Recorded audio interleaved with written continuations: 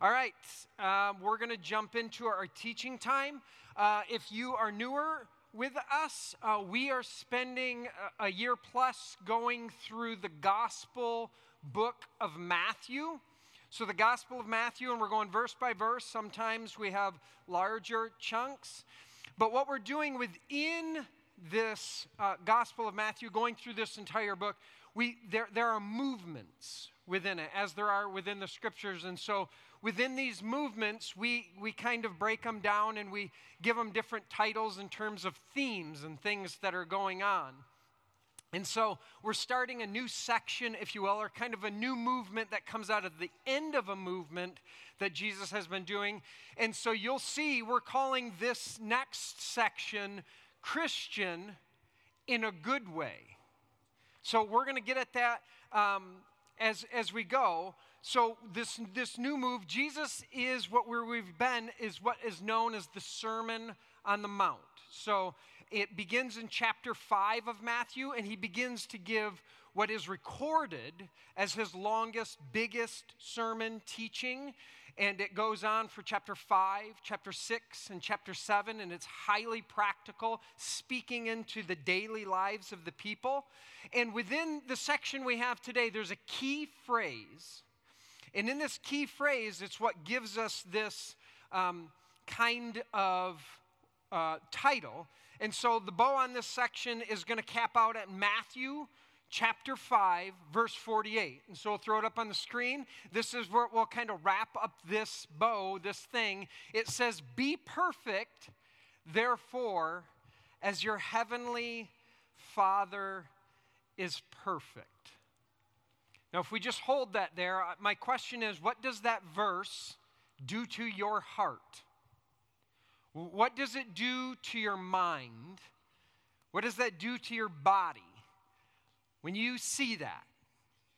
Because my thought is, in a culture of religious certitude and fervor and of hard work, we're talking West Michigan, religious fervor and certitude, hard work is the highest value, leave it to Beaver, Truman Show external posturing type of thing. It tells me we could book some lifetime appointments to counselors and therapists for a lot of us, thousands and thousands of us, when we see that and go, oh, this is what I got to live up to? This is it? Far too many people have carried the tension, this kind of tension, their entire lives. Be perfect. That's the goal. Even if you intellectually know that perfection is unrealistic for all of life, appearing and presenting a perfect posture is the dominant way. Which can lead then to the Bible, church, doctrines, and the faith being found as massive guilt trips or weapons to wield on family, friends, and others, which then tends to place God as the king of shaming and subjugating. Correct? Which leads to a world drowning in despair and doubt and wondering, is church or the Bible or even God really for me? A good example of this is this week, I read that there was a priest who resigned from his position of over 20 years of serving multiple congregations. He resigned his position with, quote unquote, a heavy heart.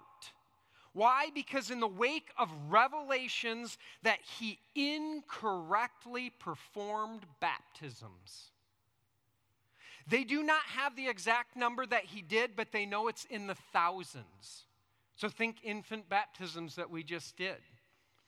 What this priest said within the ceremony, in these ceremonies, was, we baptize you in the name of the Father, Son, and Holy Spirit. The we made all the baptisms invalid. The official doctrinal statement is supposed to be, I baptize you in the name, not we. So the priest and the denominational powers that be actually believe that because he didn't say the words perfectly, thousands of baptisms are invalid. Real story. And I can only imagine then that what this has done to think of those families. Oh, wait a minute. Our baptisms are invalid? How many of them are shuddering? Campbell's, I actually not intentionally said, we baptize you. Can we do it again? I think you're going to be okay.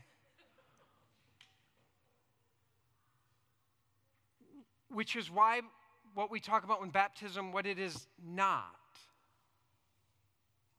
In that way, because I have interacted with plenty of people who think that the words and the rituals are the magical concoction that saves and sends people to the sweet by and by after they die. That's just one layer of what happens when we hold this idea of perfect in our heads. It's likely that most people here today, probably all of us in some way, shape, or form, have had conversations about God, the Bible, church, faith, and within the conversation, you picked up that one of these topics has made people feel guilty, fearful, or maybe even angry. Why? Well, as it pertains to the Bible, it's but one of the reasons why we've taken this topic into what we are calling New Wine Wednesday and why we're digging into our approach to the Bible. And then as for the actual embodiment of our faith, which is our trust in Jesus, that's what we hope to lean into now over these next several weeks. What does that look like? Which all leads to the title of our series, Christian in a Good Way. Because I'd say it's both sad and honest to say that, right? But we've had to differentiate that. Have you had conversations where you're like, I'm a Christian, and then you see the look on people's face, the reaction of their body, or something they say that you go, well, but in a good way. Correct? Why? What has made this split, if you will? Which takes us to the verse about being perfect. So what I want to do is climb back up this foothill in Israel, which is known as the Mount of Beatitudes. We're going to climb back up on this foothill, and we're going to dig into this Sermon on the Mount some more. So this is understood to be where in Israel Jesus gave this massive teaching. So we're going to climb back up there and see if we can get a healthy understanding by digging into the context, you lovely, beautiful people. Yeah, let's do that then. Okay, so first we need to back up because we need to take in the full section leading up to this. Otherwise, we can kind of just lob that verse of being perfect at people. So we should back up and dig more into the context. Let's start with Matthew 5, verse 43. You have heard that it was said, Jesus speaking to the people, you have heard that it was said, love your neighbor and hate your enemy.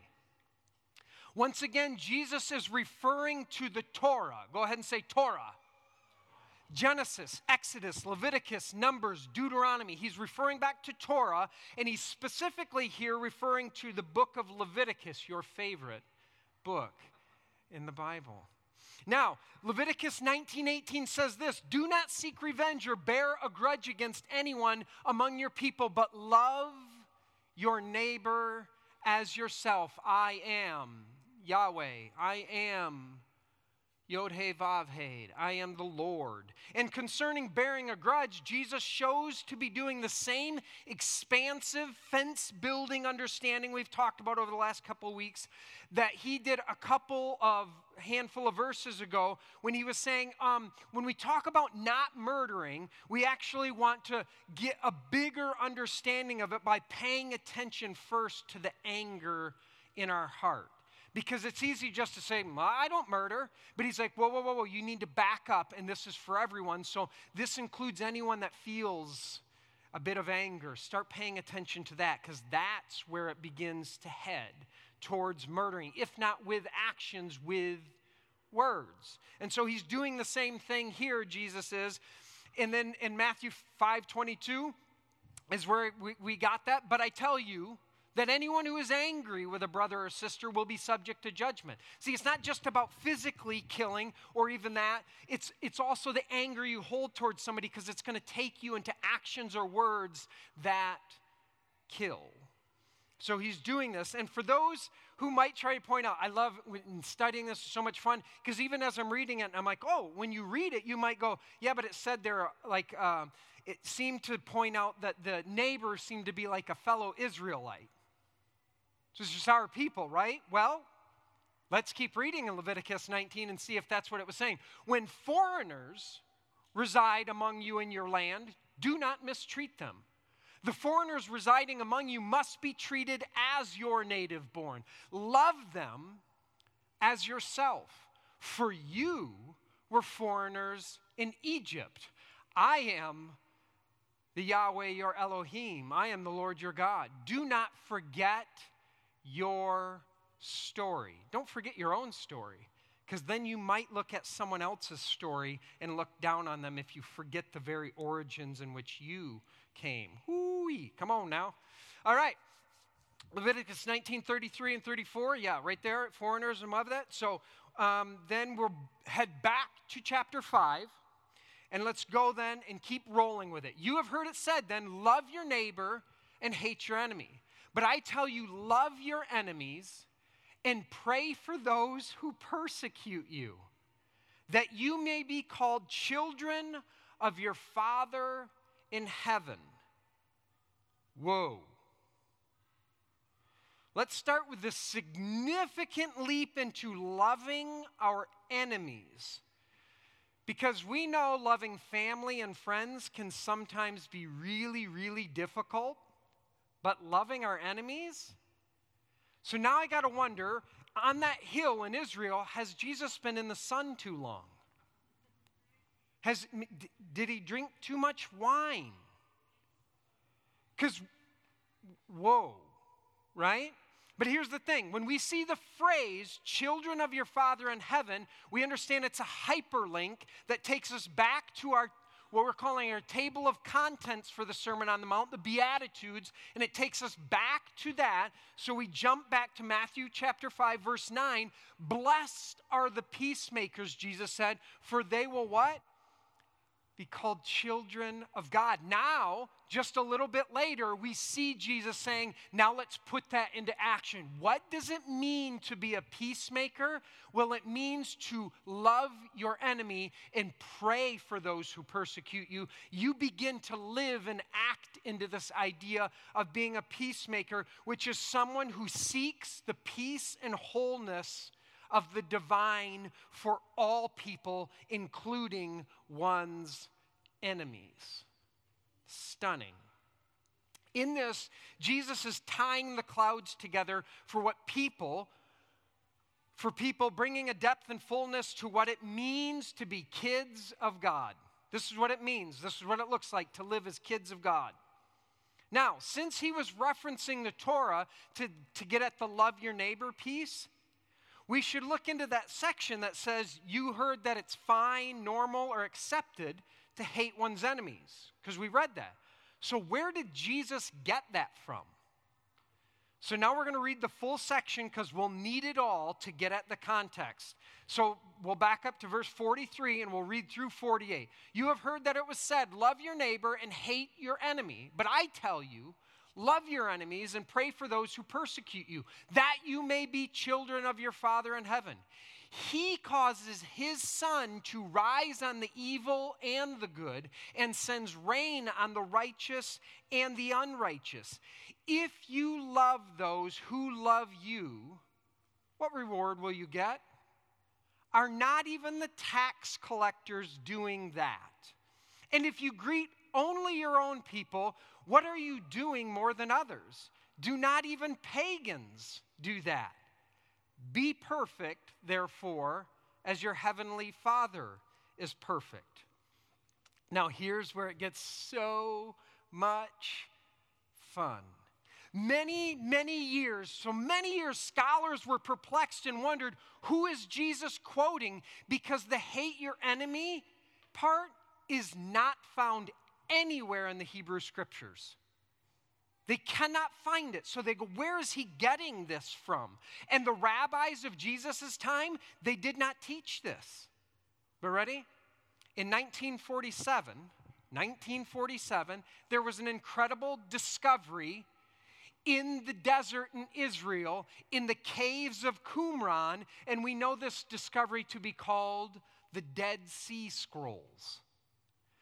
There, this first cave is where they found hundreds and hundreds and hundreds of scrolls. We'll go to the next cave, this one first, because this is the most famous cave. So when I was in Israel, this is my picture standing there. They said, get this one, because this is where they found most of the scrolls. They found hundreds and hundreds of scrolls of the scripture. All of the Hebrew scriptures, what we often refer to as the Older Testament, except for one book.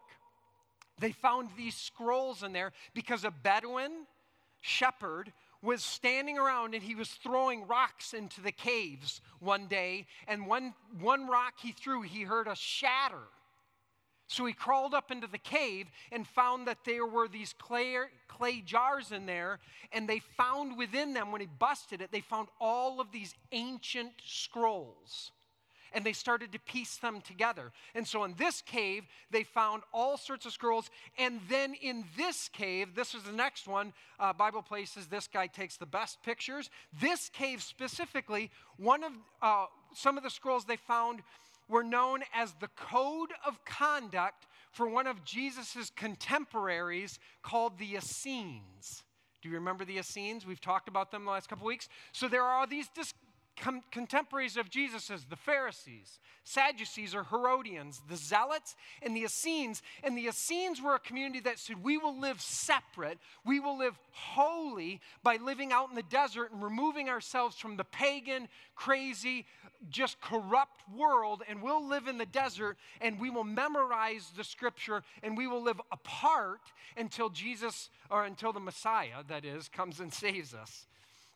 So, in finding the code of conduct of the Essenes, they found this, that the Essenes took an oath twice each day to hate forever the unjust and to fight together with the just. The Essenes referred to themselves, don't miss this, as the sons of light, who shared an eternal but concealed hatred of the men of the pit, as they awaited the day of vengeance, the great war, when they would destroy the sons of darkness. That's what it says in the scrolls. So once again, when Jesus says, you have heard it said, but I say, he is calling out an interpretation that says to only love those who love you, it's much too small. It's too narrow, because it still makes room in your heart for holding hatred for other people. Jesus is saying bad interpretation. So Jesus provides a more robust and comprehensive picture of the ways of this new kingdom. The kingdom of heaven that Jesus has announced is here. It's among us now. This new kingdom is here. How do we know this? Well, Jesus points out that the very cosmos, the creation, has provided a love for all people because he causes his sun to rise on the evil in the good. How fascinating. Jesus says the sun, which is what? Light, doesn't discriminate.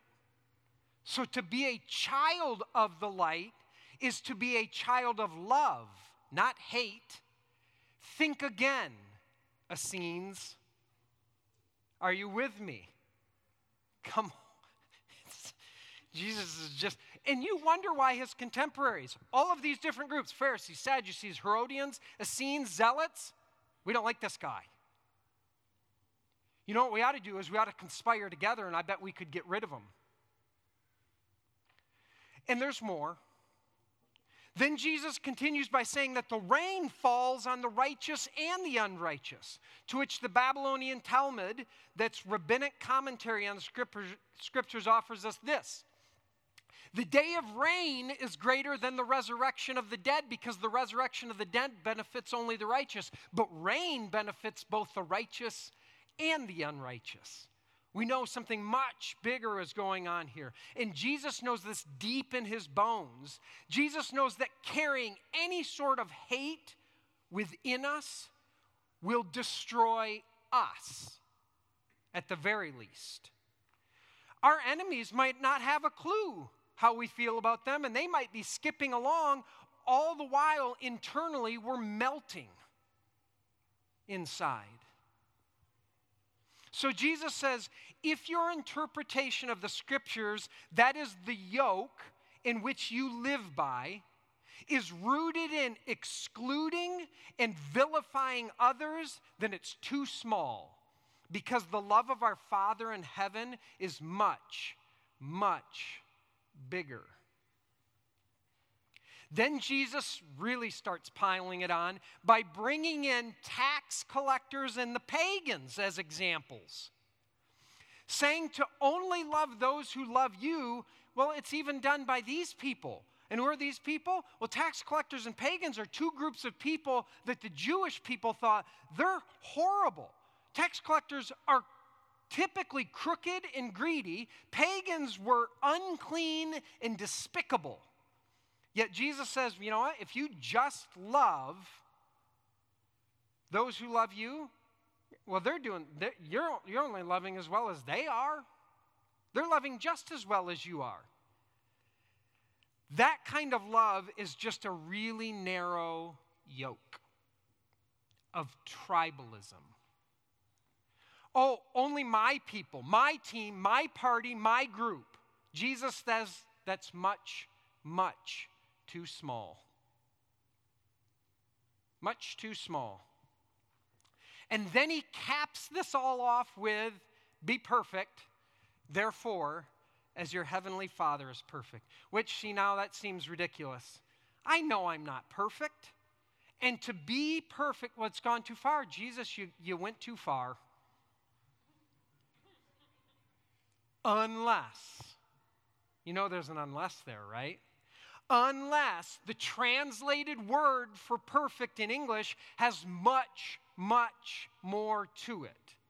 It's wider, deeper, and more pliable than how we tend to understand it.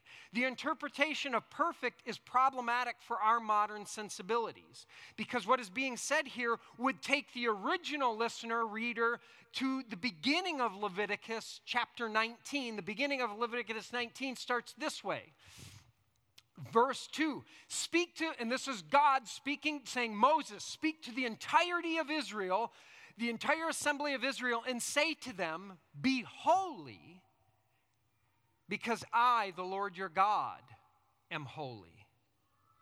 This helps us better understand the underbelly of the word perfect, which we need because the Greek definition of perfect tends to be static. There is no place left to go because our common understanding of perfect is this is as good as it's going to get. It's topped off. It's finished. It's done. It can't go anywhere. It's perfect. That is a Greek understanding of perfect. We need the Hebrew understanding. So what Jesus has so brilliantly done here is at the beginning of this massive sermon, he gives 6 examples we just looked at. You have heard it said, but I say 6 examples of what it means to be met by love and then in turn meet others with that same love. And when you live from this place of love, you live as set apart people. That is holy. That's what holy means, to be set apart. When you receive this love and then in turn give this love to others, you live as a set apart people. But these people are still messy and complex, but they are people, ready? And here's the word, maturing and growing. It was common for rabbis and teachers in Jesus' day to end a teaching or a section of teaching by providing a summary of what we just talked about, something like, so be holy as I am holy. that summarized what we just talked about. When you live this way then, when the love within you is growing, and you are growing in that love for others, which now includes, by the way, your enemies, you will live as a set apart people. Love does that, which is more of a beginning, not an ending, correct? We think, well, perfect means it's done, it's ending. And what Jesus has just done here is he says, actually, this word is about a beginning. You're becoming more, you're growing, you're maturing, which is a beginning, it's not an ending. So we're going to take this one step farther. I want us to meditate on that text. If we take it in and just let it roll around in our heads and hearts, then we let it breathe into our hearts and imaginations more that is going on here. Jesus has given, now tracking notes, this is a good time, 6 examples of what it means to walk out his yoke, his interpretation of Torah, which is a way of participating in the kingdom of heaven, which all sounds familiar, and it sounds kind of like, ready?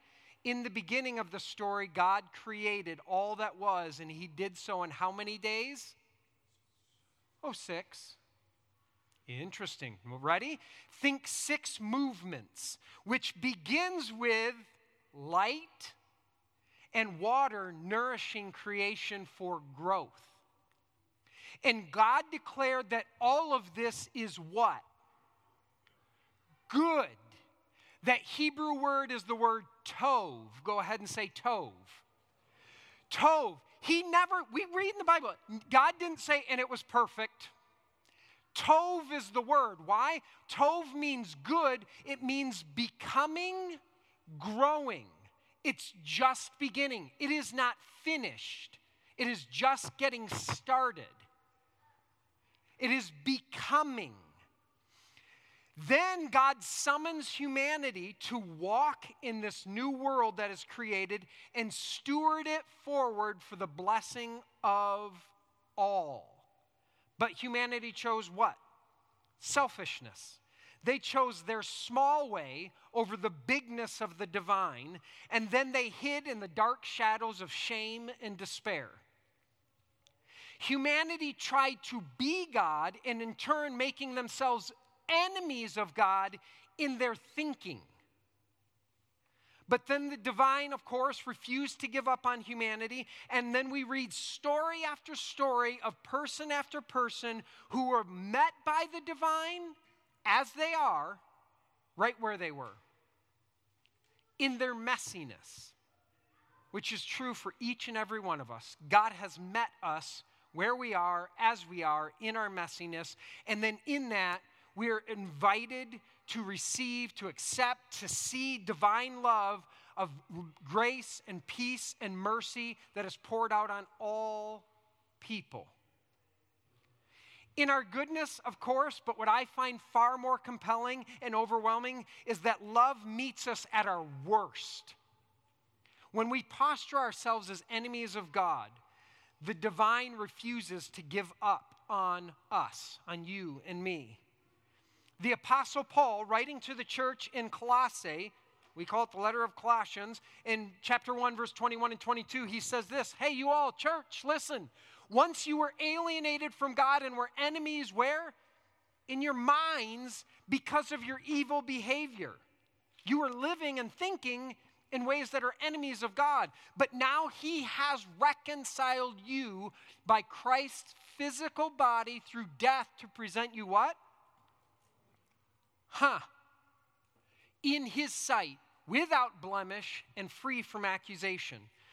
So holiness isn't something we accomplish or gain by doing, it's a gift. It's grace. And we are simply invited to receive this grace, grow in this grace, and then pour this grace out for all others. Are you with me? We are invited to listen and learn from Jesus, then walk in his ways, which creates a whole new world right here in the midst of this one. The kingdom of heaven is within us, and moves among us as we choose to walk in love. Which is Paul's story, by the way. This guy, Paul, he was once an enemy of God. He hunted down, arrested, and was at least complicit in the murder of followers of Jesus. Until Jesus met him right where he was, as he was. And then everything changed for Paul, beginning with his heart. And I get it. For many of us, loving our enemies still may feel like too big of a leap. So what do we start with? What does Jesus say? Praying for our enemies. Okay, we'll start there. If today I can at least begin praying for my enemies and praying, we choose then growth and maturity, which is actually the meaning of that word perfect. To grow and mature. Here it is. The word perfect in the Greek is teleos, mature, growing toward consummate human integrity and virtue. Wouldn't that be more helpful? Be growing in maturity because your Father in heaven is mature. So would you all, kids, hey kids, can we have a talk? God says, could you all grow? Could you all work on maturing? Which is about an expanding and expansive heart. It's recognizing and honoring the journey, especially as it pertains to faith, because so many people think they can't belong or they cannot participate because, well, if I walk in that building, lightning's going to strike me. Oh, no. If I can't be a part of the church, if I open the Bible, the roof might cave in on me because I'm not good enough. I'm not smart enough. I'm not holy enough in some sort of Greek, static, perfect way. As if that was ever the stated form. God meets us as we are, right where we are, and says, okay, let's grow together. That way of thinking takes me, and we have to go there, to ancient Asia Minor, modern-day Turkey, so we can visit my absolute favorite site I studied while in Turkey. The location is the city of Aphrodisias, the ancient city. So we'll go there, poor map. Aphrodisias is here, circle it. So this is Asia Minor or Turkey, modern-day Turkey. Aphrodisias, we're going to go there. And this ancient city was absolutely stunning because it was the home of artists. The greatest artists and sculptors in the ancient world went to school here, were taught here, and came from here. It was also the home of the massive temple to Aphrodite. Remember her? She's the goddess of love and beauty. Now, there's an enormous structure that functioned as kind of a processional, or what we might think of as a red carpet, that leads to the entrance to the temple. It's called the Sebastion. Here's a sketch. So we'll first have a sketch. This is a sketch of what it looks like. So this massive thing you would walk through to lead up to the temple. It's 3 stories high. This is what it looked like. And then here's some pictures of what I took of what they've excavated from it. So this is this massive thing, and this was built up on both sides, 3 stories tall. Next picture. You start to get an idea of what it looks like. Next picture. Now we're going to zoom in and we're going to look at what is on this thing. Well, now you see all these different statues, and what it's doing is it's telling a story through pictures. Last slide then. This is one of the that they found excavated that was up on this thing telling a story. This gentleman here is the Emperor Tiberius. The Emperor Tiberius is in the nude because in the Greek world, in the Roman world, nudity meant divinity. So they're saying he is a god on earth, and he has got his right arm of power over a small slave, diminutive slave. It's communicating, I hold the right arm of power over you, little thing. And so what is being told in the Sebastion is that there are 3 stories, and the top story, the top one is the Greek story. And then the second tier is the Roman story. And it's telling a story of their history. It was how Rome communicated power over people by sculpting humans into perfect stone structures to be worshiped as gods. Are you with me? What they're doing here is they're going to put in stone, this is our story, it's above you. In order to get to our temple, to get there, you have to walk underneath it and see our perfectly sculpted history, and it is of gods that you ought to worship as you come to the temple, which is the opposite of how God chooses to tell God's story. Rather than a human trying to sculpt themselves into being divine, God chooses to become human to show us what it truly means to live as divine. Come on! What does Jesus do to prove his resurrection? What does he do to prove the resurrection? Does he show up wielding a sword saying, "Bow down, I am in charge here"? No, he does not. Does Jesus come along and say, "Hey, I need you to build statues of me and then worship the statues"? No, he does not. What does Jesus do? He rolls up his sleeve to the disciples and says, "Look at my fleshy scars." Then he pulls up the side of his tunic and he says, "Look at my fleshy mess in which I was speared. I am like you."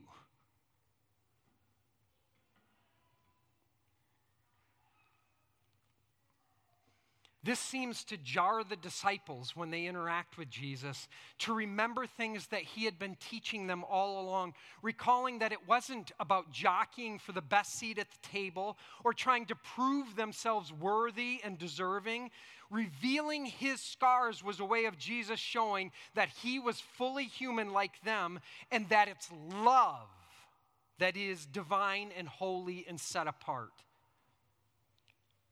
Please don't miss this. Friends, you are not loved. God doesn't love you because you're perfect. God loves you perfectly because you're his kid.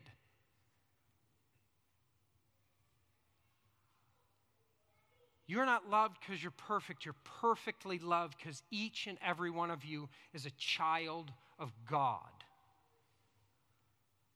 This isn't about earning or striving for or proving a static perfection. This is about growing in the ways of Jesus, maturing within the journey of being God's kids. We begin by praying how to love more, then we walk out that love more and more. That each prayer, that it would be, that each prayer would shine more and more light into our hearts, dispelling the darkness we hold toward and for others. As the recently deceased Archbishop Desmond Tutu once said, "We are only the light bulbs and our job is to remain screwed in." He was funny. We are only the light bulbs. Our job is to remain screwed in, to be connected to the vine, to be connected to the Christ, to live in that love and then live out that love everywhere we go. We are each a God carrier, a house of the Holy Spirit. It comes with the package of being human. Jesus didn't come to show us how to escape humanity, but how to grow up in our humanity. Incarnation, God in flesh, is an affirmation that it's good to be human. That we would learn to pray God's best for others, which is to pray blessing on them. To realize how the sun shines on all people. The rain falls on all people. May that be true of our prayers and our lives. So now what I want us to end with communion, the Eucharist. It's a practice. It's a ritual, yes. It's a practice of recognizing, honoring. Jesus, you lived this out. You gave sacrificially your life. You lived this way out. And then we understand, we recognize this bread's a picture. It's a symbol of your body that you lived out and you gave for us. You poured out your blood that death would be conquered, that death does not get the last word. Resurrection does. And so we take this time to just say, we bless you, God. We thank you the way that you showed us, told us, lived this out, and invite us into this very movement. Because then what we do is we don't just do the ritual, then we leave here and we break ourselves open and pour ourselves out for the healing of the world. That others would see the love of God. That's why we do it. So that people would go, oh, we serve, we give, we love people, and they're awakened. They go, man, all of a sudden I feel the warmth of the sun. I feel the nourishment of the rain. It's a picture. We do so by this love, which we say thank you, bless you for, with this ritual. So there will be a couple of us standing over here, and there will be a couple of folks standing over here. And it's just an invitation as we sing, as we listen, as we absorb, as we reflect, that we can come up and we may hear some words similar to, this is just a picture of Jesus' body which was given for you. This is a picture in the cup. This cup is a picture, a symbol of Jesus' blood poured out for you. We take it in remembrance of this, and then we live forward from this remembrance and how we do our life in the ways of Jesus, growing, maturing, following more and more in this way. So you can come as you feel led, and we'll hand you bread to dip in the juice and to take and reflect. And you can do that as you move, and then we're going to head to my favorite benediction of all time.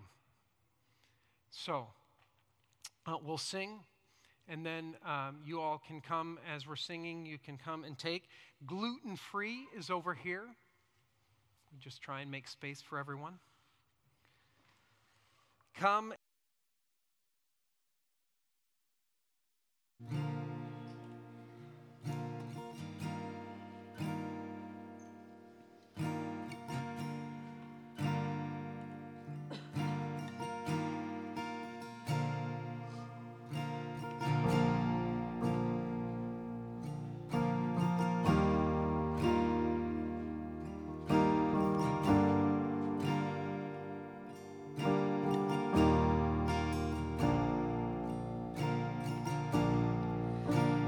Crushing,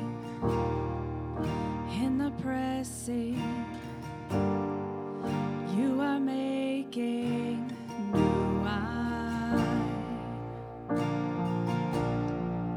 In the soil I now surrender, you are breaking new ground. So I yield to you, to your cheerful hand. When I trust you, I don't need to understand.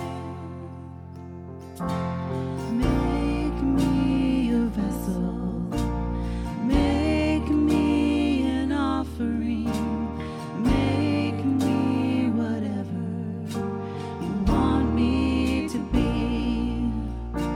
I came here with nothing but all you have given me. Jesus, bring new wine out of me. In the crushing, in the pressing, you are making new wine. In the soil I now surrender, you are breaking new ground.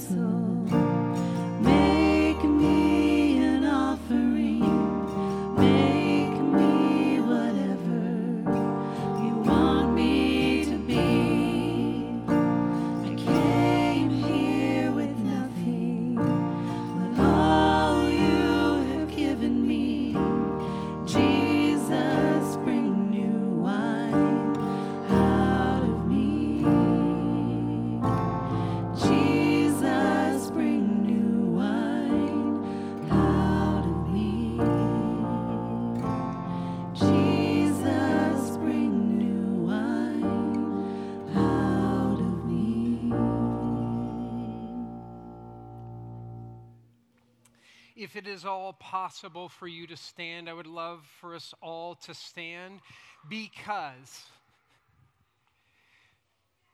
see, in the Romans, to tell their story, they carved out humans into static stone. That's how they chose to tell their story.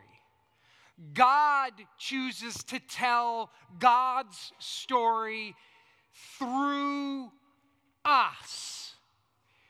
Look, standing here together, this side and this side, with an aisle down the middle, you are God's Sebastian. You are the way in which God is telling God's story. That's why I love this site so much, because I sat there and thought, we're not stone, we're not carved in some static perfection. We're a fleshy mess, but we're God's fleshy mess. And he chooses to use us to tell his story by loving us, meeting us right where we are, and then inviting us to love others, and that shines the light of Christ on them. You are telling God's story. That is a holy mess, but holy nonetheless. You are God's story being told and lived out. May you know that you do this through the grace and peace and power and mercy of Christ. You receive that. We say, yes, thank you for that grace, God. And then we in turn go out from here and we shine that, rain down that for others to experience God's love. So as you go here today, know that you go. May you go in the grace and peace of Christ and shine, that others will see the goodness of God. Amen and amen. Have a great Sunday.